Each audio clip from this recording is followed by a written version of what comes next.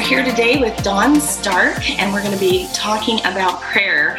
This is a special introduction for me because this is my sister, so I've known her, well, she's known me my whole life. I won't say how much older she is, but a little bit older. So Dawn is here with us. I'm going to let her introduce herself a little bit more and what she's currently doing and about her family. Hey, Sissy. Hey. Miss you. So I live in Sarasota, Florida now. We spent most of our life together until the last 5 years now. I've been here, came to work down here for a child welfare agency where I worked to do advocacy for foster kids, adopted kids, trafficked kids, just vulnerable children. And about a year and a half ago, the Lord moved me to an agency called Operation Blessing. It's the humanitarian arm of CBN. So now I work in development, and I match the passions and the interest of donors with the needs of the vulnerable in 39 countries, including the U.S. So we work with clean water, disaster relief, medical care, and hunger relief. Really is the area of work that I'm doing right now professionally. But personally, I'm a mom of 5. My story is really about God's faithfulness and a very long infertility journey. Journey lasted 23 years.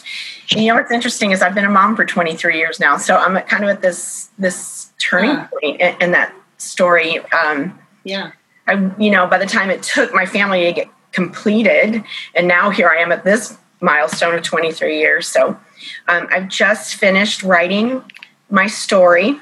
I know, I'm so excited. Hard copy. That Megan is going to actually edit for me. And yes, I will get to that, I swear. I don't know where it goes from there, but it's out of my heart and it's on paper. I feel like it was just like giving birth almost. So my story is, it's kind of, it's like this long journey, but it basically was 10 years. We waited for our first child. That went through a very long period of time. I went through a total of 7 IVFs. So those are in vitro procedures and 2 international adoptions. So I know that the purpose of our conversation today is not really my infertility journey. And it's hard to kind of make light of it because it really was the defining. Absolutely. It was the definition of my life. And I'm finding it still is, it's defining my faith life, my parenting. Yeah. I'm launching some of those miracle babies now. And I'm finding myself facing some of those fears and empty arm kind of thoughts that I had through my infertility. So now I'm wrestling through that next phase and asking God how he heals for that next phase of my life. So anyway, that's just a little bit about me. Yeah, well, and your book is called to War. So it is part of the journey of how you've become the prayer warrior that you are today. It is what has fashioned you to be the person that you are. And so it's definitely not a side note. Right. And it's not to me either, because I walked through this with you, and I love those babies as my nieces and nephews that are here now. But I think that just watching you journey through that has been interesting because there are so many stages that we go through as a believer where, in our infancy and our immaturity as a believer, we come to God with certain kinds of prayers and certain kinds of needs. But as we mature, we grow into sons and daughters who can carry a burden even for others. So it's cool to see that what you're doing now, God's been able to give you a burden for vulnerable children that aren't yours, that aren't coming into your arms, but he fashioned and formed you to be able to carry that burden through the days where you were warring on your own behalf and for your own family. I just think that's such a principle that we live by. Yeah, we come with our own agendas into this faith. Or we're looking for that rescue, depending on when you come to know Christ. I just grew up with that part of the conversation. It was the norm. I was born again very young, 5 or 6 years old. And I think that you kind of grow up through your teen years and you take that for granted that, I'm a Christian.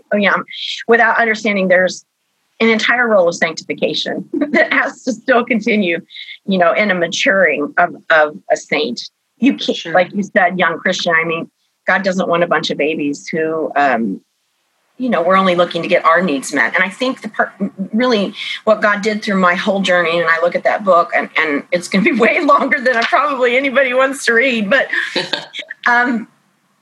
it's a journey of transformation. I mean, that really is the story of my testimony, how God wanted me to be a missionary, and he saw something he put in my heart, but it wasn't a convenient thing I accepted at 12. And I feel like he planted the seed then, and then he was okay with the fact that it would be 40 years, which is very painful for me to acknowledge, that it really took me 40 years to step into the place he wanted me to be. But in those 40 years, he gave me new eyes, he gave me new ears, and he gave me a new heart. So now I can be like this relentless warrior for him. And in the beginning, I was an unwilling recruit. God just helped me frame my story through that militaristic kind of mindset. He gave me this whole picture before my first child was even conceived. I wrote the outline for the book before I even had Lydia. And then I put it in a drawer because I thought it was nuts. But it really was... It really was a prophetic picture for me personally hold on to. And a couple times I would pull it out and go, wow, oh my goodness, that's coming to pass in my life. Of course, I had no idea adoption would be on the table. I had no interest in being an adoptive parent at all. Yeah. Our dad was adopted, was a negative situation in his life, which impacted us as his children. And so there was no way I ever wanted to be the parent of somebody who always wanted somebody else, but I was called to that. God called me to these places. I just didn't have the heart to see it or the ability to see it. And I think what happens is he puts us in these uncomfortable places where we can't change it on our own, so that we are totally and utterly dependent on him to make it happen. And one of the ways we do that is through prayer. Yeah, that's good. So I want to go back to that story you just said, because I feel like I've heard this before from you, but I don't remember that you had actually outlined the book before you ever had your first child, and outlined the book on a journey through infertility and reaching your promise, right? Well, actually, was it like Infertility Wars? Because that's as far as I knew it would be. And I think the failed IVFs that led me to Lydia. So I had 4. She came on my 4th IVF. Those to me were a lot of death days and a lot of difficult places because when I got on my IVF journey, I thought it was the answer. We had male factor infertility.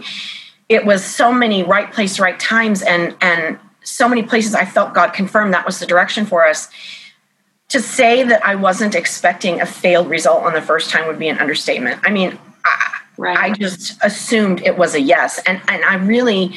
even with all the people I walked through that with in the waiting rooms, for that month and a half or whatever you're in treatment, I looked at them all and I remember like feeling sorry for them because the odds are only this much percentage, 30 to 40%, but I knew it was my answer. I mean, I just did not make a space for a no.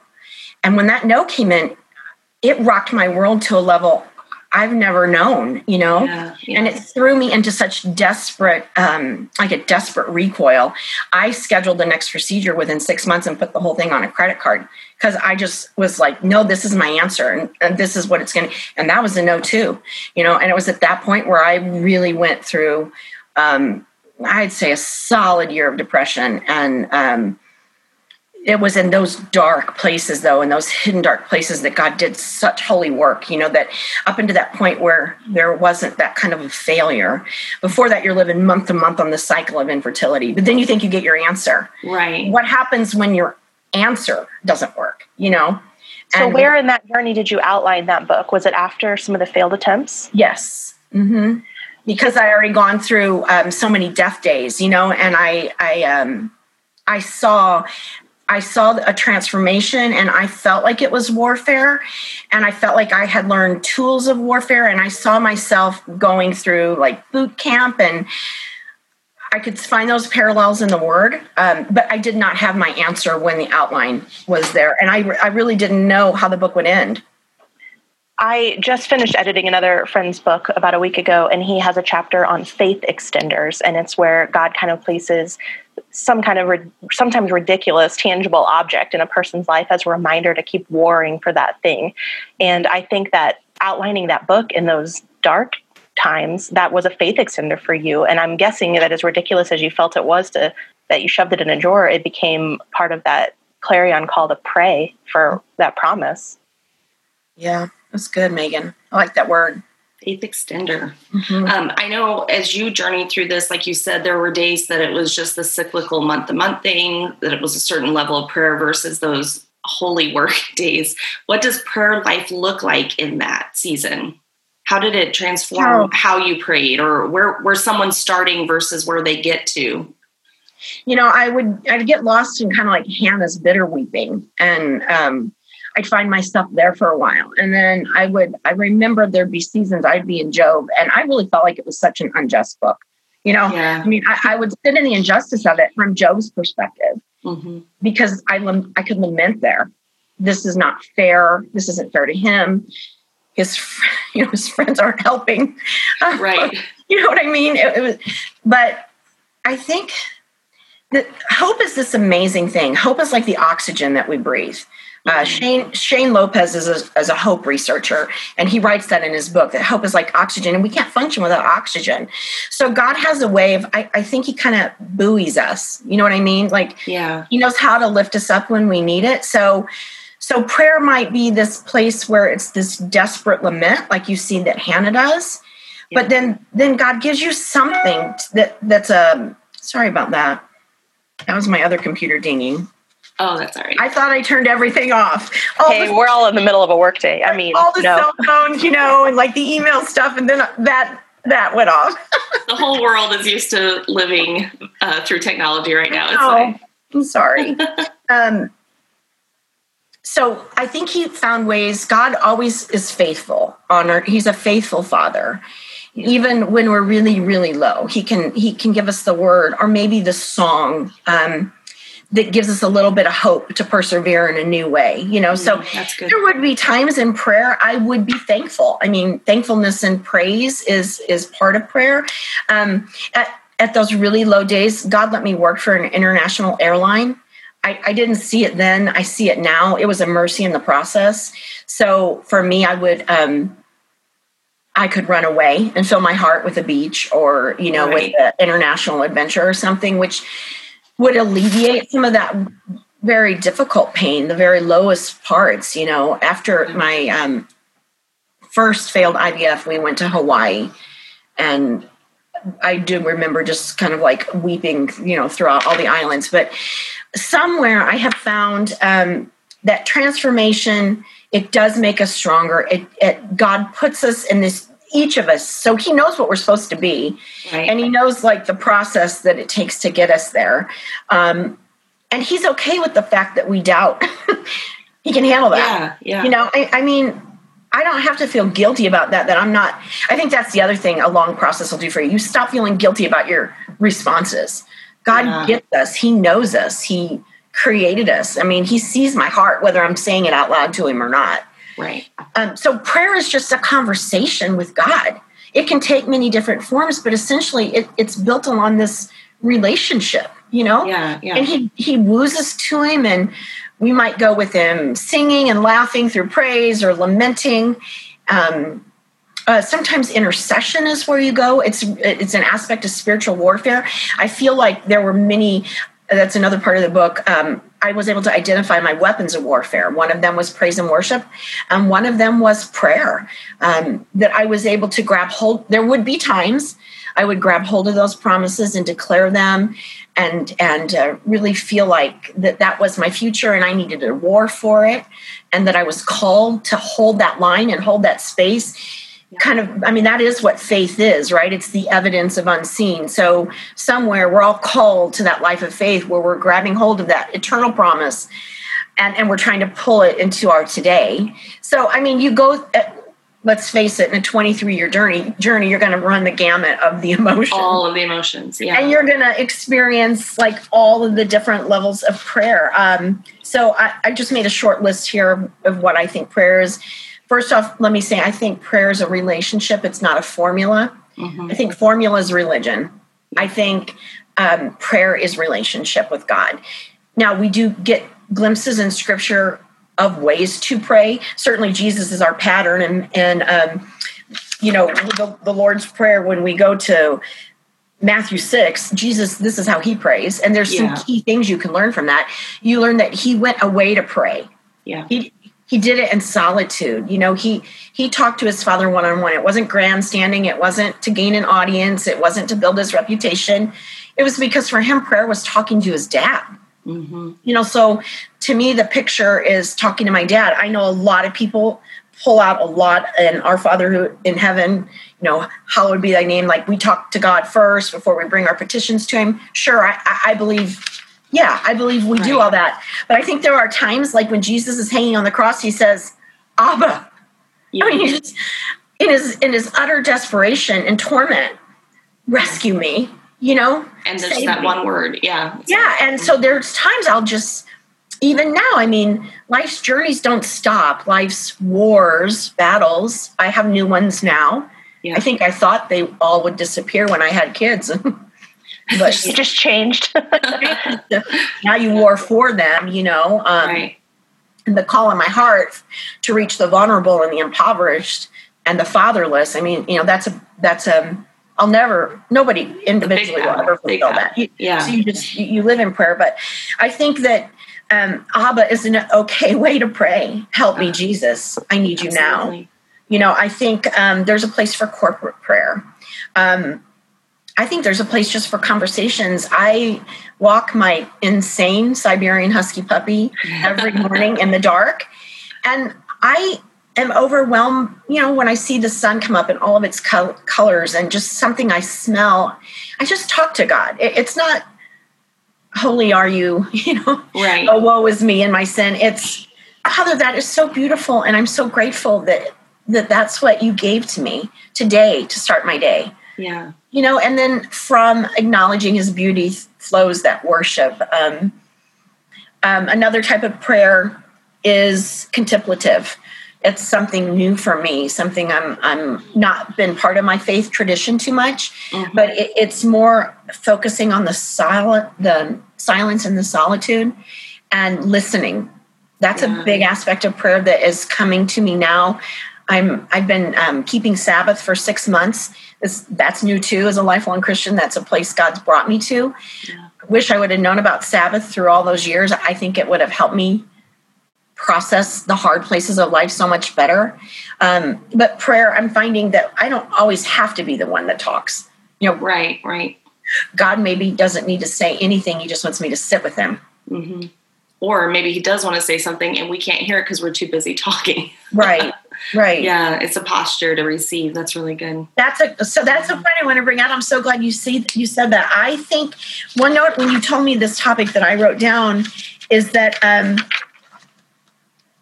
thoughts on prayer. First thing I wrote down was it's a posture. You have to be postured, positioned, and present. That's good. I mean, that's what David did through the Psalms. I put a sticky note in my Bible one day because I thought, my goodness, he bowed. Yeah. He postured himself. He positioned himself, got in the right place, and then he was present with God. Yeah. So for me, prayer is all of those things. It's posturing of my heart. It may be me on my knees. God knows I've spent enough time face down flat, in prayer. Right. That's much more the Abba, where are you? I need you to break through, And then I think prayer is a combination of all of these things. It can be intercession. At the same time, it can be worship. Because you can be in the middle of praying for something and warring for something, and God gives you some cool revelation that you never saw before. And then it becomes a place of praise. Yes, that's good. Again, it's all about and tied to a relationship with our Father. I mean, that is all he wanted in the beginning. Yeah, and you said that it is about that transformation. So the more we see him and spend time with him, the more we become like him, I think. We understand his ways more and more. We know his voice more and more. That doesn't come at the beginning of a relationship. It comes after you've journeyed for a while with someone, walked alongside someone for a while, warred through some hard places. But I love that you are talking about the fact that he will reveal something new about himself because we're so earthbound. We're trying to figure out just how to get through the obstacle or get through the day or get through the lack or get through the conflict. And he has something for every situation, and he's just waiting to reveal it. Yeah. And as we connect with him and pull on that, he reveals another part of his nature, and it fills up that space. And transforms the situation because it transforms our perspective. I think that's so beautiful. Right. And then the cycle starts all over because we worship, because he's shown himself new to us, And he's not worried about time. Yeah. I mean, I think if anything, he's going to, especially for our generation, he's going to push back against that instant just a little bit, because I reflect raising 5 kids, 4 of which are teenagers right now. I reflect often on the fact that we live in this instant environment. And for maybe the first, I don't know, maybe only 3 generations of all of the history of man, do we not live close to the earth where we understand a natural cycle of sowing and reaping? It's like a foreign language to our kids. I mean, in a lot of ways to me too. I'm 53. I remember always pretty much being able to go out and eat if you wanted to. I mean, not fast food. We ate at home when I was little, but this idea of that you grow the food you have to eat. Yeah. Which builds in, I think, like an understanding of the cycle and the process of kingdom principles, God principles, a little bit more than our generation tends to cultivate. But nonetheless, those are eternal, and God has to find a way to cultivate them in our lives too. Because he's not a genie in a bottle. I mean, we're not going to get, I want this. Where is it? There is a process. And a lot of scripture lays out these ideas of sowing and reaping. We put in a little bitty garden in our backyard just this last week, actually. And it's because I want my youngest to have an understanding of how long it takes to put a seed in the ground to when you see the crop come, or when you see the plant come up, to when you actually get to harvest something. I mean, I know that's just a small object lesson, but I think that we as people in modern society need some understanding of patience, and that God owns time, and that everything is not as instant to us as Google wants us to believe. Because characters and soul, a soul is not transformed just because you get the information. Exactly. A soul is only transformed through a lot of time and a lot of pressure and a lot of times wrestling with God alone in the dark. That's good. And even then it's still broken. But you know what I mean? He heals one place, and then you can look in the rearview mirror and say, all right, God, I know you were with me here, and I know you were with me here, and I know you were with me here. So therefore, I have that faith that tomorrow you're going to be there too. And I think that's what our patriarchs of the faith, they have the ability to say, Abraham, by the time it was time to lay Isaac on the altar, he's like, wow, the fact that I got this son when my wife was, 90 years old. Right. God was so faithful. He's going to bring the ram. Yeah. He knew it. Provide. Yeah. He knew it. I'm wondering, I know this is kind of a hard question to answer, but because you're talking about interceding and battling for the promise, how do we know, maybe this is unfair to ask, how do we know when we should continue to press in for a promise and war for it, and when we need to be content with what God has given us? Is that just like the age-old question? I don't even know if I could answer that. Well, the answer I would have for you is, because this is the first thing I typed, we fall on our knees and we stay there until we get an answer, or until it doesn't matter anymore. Okay. So it comes back to relationship.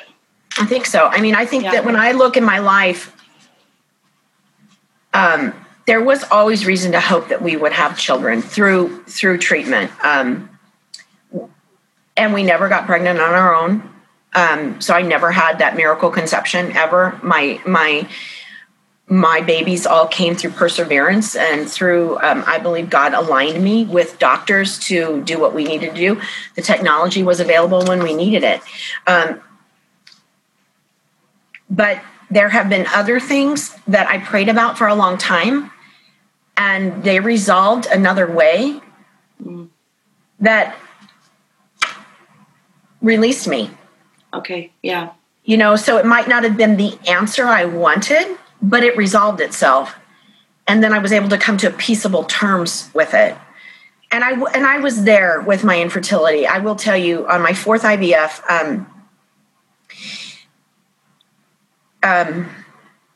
they decided to do the transfer a little bit differently so that we could ensure the best possible outcome. And it was a surgical transfer. I actually had to have a mini laparotomy. And I remember coming out of that procedure and I said to God, if this doesn't work, I know this door is done. I'm done. At that point it had been 10 years and I had tried everything and all the new technology and waited and tried the new technology and waited again. Yeah. Like, you were like in it while medicine was developing it. When we did the first one, it was called GIFT in 92. It just had been brought to the US. Our doctor told us what you really need is ICSI. It's proposed technology. It's not here yet, but this is the most we can do right now. So I did 2 GIFTs.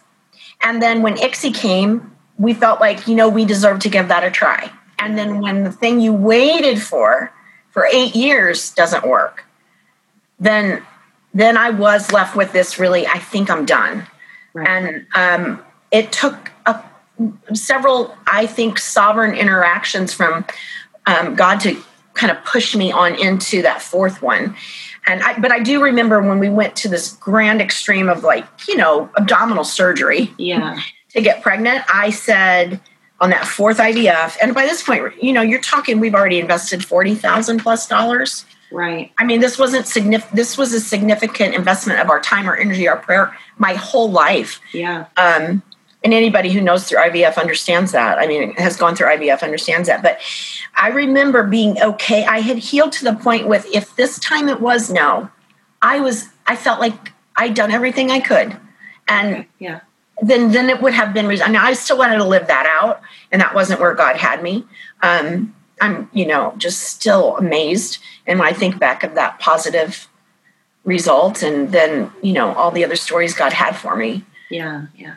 So you warred for the promise. You war for the promise unless you're released from the promise. I think so.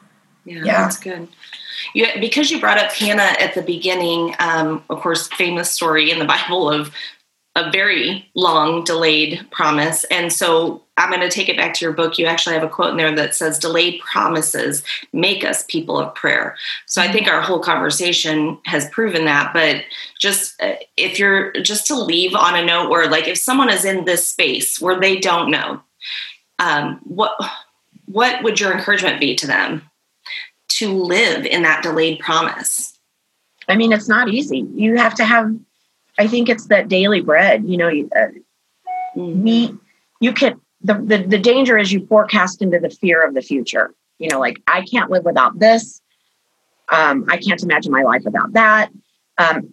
It's this forecasting of fear that just is so overwhelming and crippling, honestly, to faith.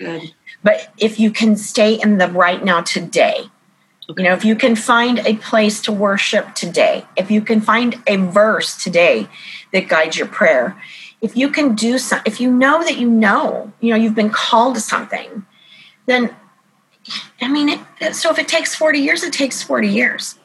Yeah. For me, the story took 23 years. And how did I know we were done having or fighting for children? I just knew. I knew I was done. I felt like, when you get to those places, there are just things that you can live, that there's a contentment, there's a peace, there's a quieting of the situation. And God can do that a lot of ways. He can either do that by changing your heart, which I believe he can do, or he can do it by fulfilling the desires of our heart. And he's a good father. If there's a desire inside of you, and it's a holy desire, and it's a biblical desire, it's likely been placed there by him. Right. I believe I could have quit trying. I don't think I would have had a miracle child. I really don't. Because, I never took birth control. There could have been a miracle child at any point. Right. And there never was. So it's a hard question to answer. I don't think God does what we want just because we want it. But I do think that he calls us to boldly come before his throne of grace, and he says that he's a good father and he wants to give good gifts to his children. So I think you have to place your hope in the fact that God is good and that he's a rewarder of those who diligently seek him. And that if he doesn't give you what he wants, he's going to change your heart enough that you're going to be able to live it out. People die waiting for their promises. We see that in scripture. We have friends who've passed away or they've lost a spouse, and man, tangible loss, intangible loss, it's hard to find God's hand in that. But his hand is there. And just because you can't see it today doesn't mean that it's not there and he's not present. I want to just, if I could, leave you kind of with this thought of, it kind of goes along too with when prayers feel like they dry up. Mm-hmm. We all kind of hit that point where you've said everything you can say, you've prayed every way you can. Sometimes nothing new happens and you're thinking, I don't know what to do with this. Craig Barnes, in his book, Sacred Thirst, writes, although we are invited to boldly and honestly bring our needs and concerns to God in prayer, the point of this invitation is not so that we can get a leash around God and drag him towards our dreams. Rather, it is so that we can drag our lives back into the hands of God. We cannot do this without being changed, since God's hands are creative. To pray is to change. Oh, that's beautiful. That's really good. I think learning to rest in that relationship, that this is what it's about. You said earlier, he's not a genie in the bottle. So what is he doing to transform us, to transform the earth around us, that we can partner with him in? And it's painful because decreation comes before recreation. Yeah. That's the painful part, but you can't have it. Just like you said, with the seed that goes in the ground, the shell around that seed has to physically die before any new life can come. And I don't think any of us can escape that journey. Covered up and in the dark. Like buried, with right? Pressure. Yeah. So the thing that makes a seed sprout is the pressure. Like something has to die, right? So we come to God with our desperate prayers. Like I can't live without a baby. There were times I didn't know how I could breathe. I can tell you exactly where I was when I got that no. And I know the date. It was March 22nd, 1992. I still recognize that date every year as a death day in my life. Yeah. I was holding a blue phone in my hand. And I remember when she said no, I just slid down the wall and thinking, you never forget like those death days. Those are memorials, but they're supposed to be places that are memorials that we look back on and we can say, I am not who I was then. Yeah. I'm not so desperate for anything that I know that my God can't meet me there. Amen. That's good. As hard as life is, and life is hard and it's a journey and there's just going to be something else. But I think if you can develop that prayer life, and be confident that God is good and he has a good thing for you, even though it's not in your hands. Mm-hmm. He's not going to leave you or forsake you. I just, to me, it's just God is good and he's faithful. That's awesome.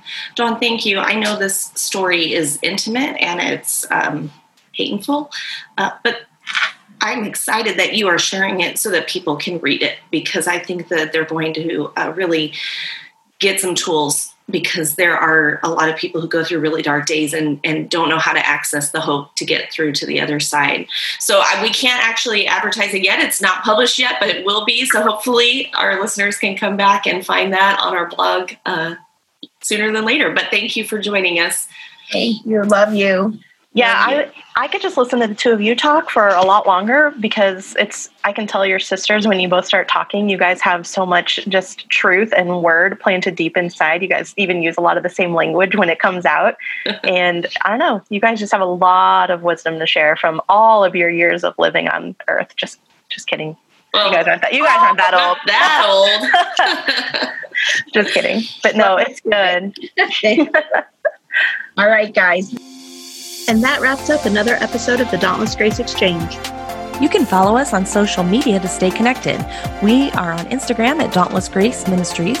Our Facebook page is Dauntless Grace, and you can join the conversation in our Facebook group at facebook.com/groups/teamdgm. For more about the Enneagram, visit our website at dauntlessgrace.org for coaching and training opportunities, and you can follow me on Instagram at EnneagramMegan. And be sure to check out our website for more information about today's podcast at dauntlessgrace.org.